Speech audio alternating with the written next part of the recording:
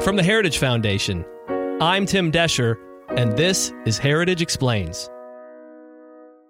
I have a plan that shows how we can have Medicare for all without raising taxes 1 cent on middle-class families. I spent a big chunk of my life studying why families go broke.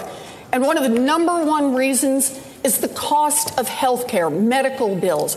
And that's not just for people who don't have insurance. Medicare for all solves that problem. That's Senator Elizabeth Warren. To solve our health care problems, she believes we should eliminate all private insurance and let the federal government control all aspects of health care. Some call it Medicare for all, others call it single payer, and others call it universal health care. We'd call it a disaster. Leaders on the left always say they talk with people around the country about how they want government to run health care. I wish she'd talk to me. If she did, she'd learn the following. I am an insulin-dependent type 1 diabetic. I wear a medical device and give myself injections before every meal, when I get up in the morning, when I go to bed at night, and whenever my blood sugar is too high. I also regularly prick my finger to test blood sugar. As my dad said once, son, you're a human pincushion.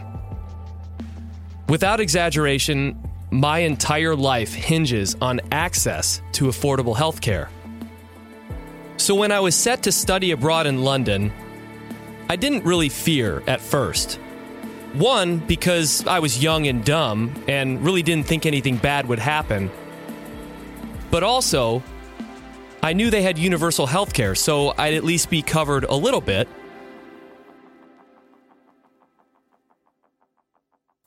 Two months into my studies, I realized a serious, potentially life-threatening issue related to my disease. I needed to see a doctor immediately, so I went to the local hospital. The young admin clerk looked at her schedule and said the next opening she had was in a week and a half. I reiterated that it was serious, and she said she just couldn't accommodate me. I began to cry, and I begged her. In a crowded waiting room, I went into great detail about what was going on. It was actually so gross that I won't even share it with you. The bottom line, I was humiliated, I was embarrassed, and I was defeated. As I was walking away, she said that she was able to move some things around to accommodate me. I turned and looked at her and broke out into tears and thanked her. I share this story because I have experienced the type of healthcare system Senator Warren is advocating for. Of course, she nor any member on the left wants someone to go through what I went through in the UK. But it is the sad reality of how universal healthcare works. There are a limited number of doctors, resources, and the ability to see people. To me, it's amazing how much power an administrative clerk in their young 20s had over me. If it wasn't for her having compassion on me, I wouldn't have been able to see a doctor. Also, did a person lose their place in line because of me? Likely so. But let's think about this for a second. Let's say we did pass Medicare for all and everyone had access to government health care. What would it cost? Senator Warren says that if we tax billionaires, we can pay for it without raising taxes on the middle class. Is that true? Is it even possible? If not, what should the solution be? Tommy Binion is the Vice President of Government Relations here at the Heritage Foundation. And this week, he explains. Tommy, we've heard the term Medicare for all thrown around quite a bit.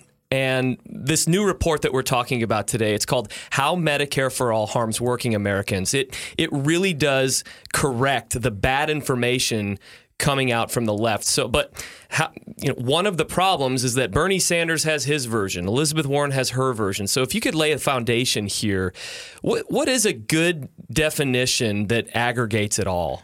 So Medicare for All is not it. Medicare for All is, I think, a mischaracterization for what these presidential candidates on the Democratic primary stage are selling us. What they're selling us is government-run health care.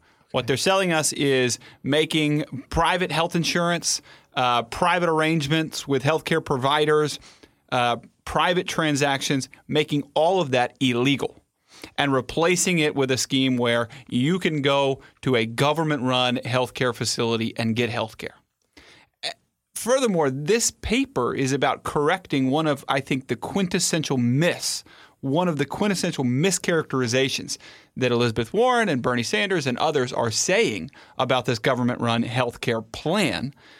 They are saying you will be better off financially. Yes, this will cost more money in terms of a tax increase, but think of all the money you'll be saving on healthcare. So what our analysts here at the Heritage Foundation, what Jamie Hall and Ed Hazelmeyer did, is they asked themselves, okay, how much is Medicare for All going to cost? How much does that mean taxes are going to go up on Americans? And will we, as Bernie Sanders and Elizabeth Warren say, be better off? What do you think the answer to that question is? Well, from personal experience, I think that we would probably be worse off. But let's get into it just a little bit here. How much do we have a projection how much over the next 10 years this is all going to cost? There are lots of projections about how much Medicare for All will cost over 10 years. Honestly, the 10-year budget window is really hard to calculate. So what this paper focuses on is if it were enacted today, how much would it cost next year? Got it. You can get a lot more accurate analysis if you just look at how much is it going to cost in the first year. So that's what this paper does. And so let's get to it. How much is it going to cost Americans? The best part about this paper is it calculates how much it's going to cost each one of us individually. So the simple way to say it is your payroll tax is going to go up 21%. Which means what? That means you're going to... Well, for me, it would mean $9,000. I'm a married couple with 2 children, and I'm on an employer-based health plan. That means my taxes are going to go up $9,000 next year. Wow. Tim, I can't afford that. I don't know if you could. I can't. No, not at all. No. And tell me about consequences of that. Tell me about so we eliminate completely. You will no longer go to the doctor that you have. Would you be assigned to a hospital? How would this work? How conceptually how would this work? Well, those decisions today are yours. Right. If something is wrong with you, you have the choice to go which doctor you want to go see, what treatment you want to seek, how you want to handle your health care. Under a government-run system, all of those choices are taken away from you. They're given to the government. The beauty of today's system is the choices that you as an American consumer have. Choices are what makes the market go. When businesses have to compete for your business, when they want you to choose them, they're going to offer you a better product at a lower price. Of course, when you take that choice away and you give it to the government, they have completely different incentives. They will prioritize different things. Will the government prioritize healthcare for very old Americans? Probably not. Will they prioritize healthcare that's going to cost a lot to save the lives of somebody, or maybe a cheaper treatment that has a worse success rate? The incentives are different when you give the choices to the government, and we've heard those nightmare stories from countries that already have this. They really are a nightmare. Okay, just a quick break from our conversation. What are the big issues happening in D.C.? And what are the issues happening that the media doesn't want you to know about? Well, the agenda can clear all that up. It's an email that comes out on Monday morning and gives you the conservative perspective, along with television interviews from our experts on all the issues, as well as important events happening at the Heritage Foundation. Be in the know. Sign up by emailing managingeditor@heritage.org, or you can scroll down to the bottom of heritage.org and look for the subscribe to email updates section. It's on the right-hand side of the bottom of the page. Okay, let's get back to our interview with Tommy. The sobering reality here is that, at least in this report, from my understanding, is that it's impossible for corporations, for billionaires, and drug companies to pay for a Medicare for all system. But the left continues on that. What are they basing that on? Well, they're not basing it on mathematics in any way. If you just want to tax the wealthy to pay for your Medicare for all plan, there's not enough money there. You could tax them at 100%, which of course would drive their productivity down to 0%. Right. But if you taxed them at 99.9%, you still wouldn't have enough money to pay for Medicare for all. And let's keep in mind, Medicare for all is not the only thing that Elizabeth Warren wants to pay for. Medicare for all is not the only new program that Bernie Sanders is pushing. So where are they going to get the money to pay for all of these things?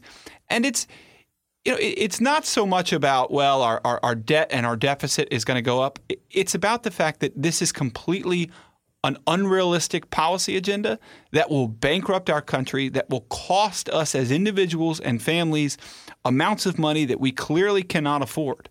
And so the American people that are buying this, they're being sold a bill of goods. And that's my question. Do they actually buy this? Do Americans actually think that this can work, or is this purely politics? Well, some of them are buying it. Yeah. Warren and Sanders are doing fine in the Democratic primary, and in some respects, they're surging. Certainly over the decades, these types of policies are as popular as they've ever been.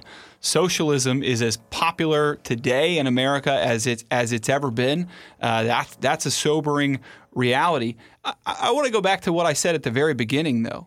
Maybe people are just buying into the term Medicare for all. Medicare is fairly popular, and Medicare for all is a benign phrase. There is quite the marketing job being done by these presidential candidates and their campaigns to sell these proposals.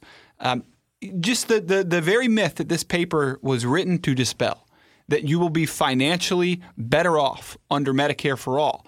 I think all of the people that support this plan don't know that that's not true. But hopefully this paper does something to change that. What is this doing for the narrative? The left goes really, really, really far left, and then if they get half of that, that's still a huge victory for them. Is there a strategy here for that, or is this go for broke? You'd have to ask them that question. These are proposals that you need the United States Congress to enact. Obviously, the president alone, he or she, could not enact this policy. The votes are not there in the United States Congress for Medicare for all. The very liberal Speaker of the House, Nancy Pelosi, opposes Medicare for all. So the votes are not there. That begs the question, if one of these people is elected president, what will the actual legislative agenda be? I have no idea. And that's troubling in and of itself. What's the fix on our end? What are we proposing? Well, we are proposing a healthcare system that restores choice to the consumer. If you have choice, if you have competition, you're able to choose healthcare that's best for your family. Also, the conservative ideas on healthcare are about protecting the most vulnerable, are about working within the market system to deliver the best outcomes. They're about recognizing what's good today and what we need to get rid of today. Furthermore, it's about driving the cost down. Yeah. If you're like me, your healthcare costs shot up since Obamacare was enacted. If you get your health insurance from your employer, rest assured the cost that they are paying, the cost of that benefit to you has gone up dramatically. If you're having to buy health insurance yourself, you know exactly how much it costs because it's one of the biggest line items in your personal or your family budget. The conservative healthcare options are about driving that cost back down where it should be. That's what the market will restore. That's one of the miracles about the economy that we're experiencing right now is that people's wages are going up, while at the same time, the cost of healthcare continues to rise. So employers are really, really giving a benefit to their employees because of a strong economy. But when the economy goes back down, if it does, sorry, wages go down too. Right, and when that benefit becomes too expensive for employers to provide, and employees have to go out and purchase it themselves, their purchasing power is way down because the cost of basic coverage is way up. Tommy, thanks so much for coming in today. Appreciate it. You bet. And that's it for another episode of Heritage Explains. We love hearing from you guys, so please send us an email at managingeditor@heritage.org. That's managingeditor@heritage.org. Let us know what you think of the show. Let us know what we can improve on. Let us know any ideas or topics that you might have for another episode. Michelle's up next week for a special Thanksgiving episode. Gobble, gobble. Heritage Explains is produced by Michelle Cordero and Tim Desher, with editing by Thalia Rampersad.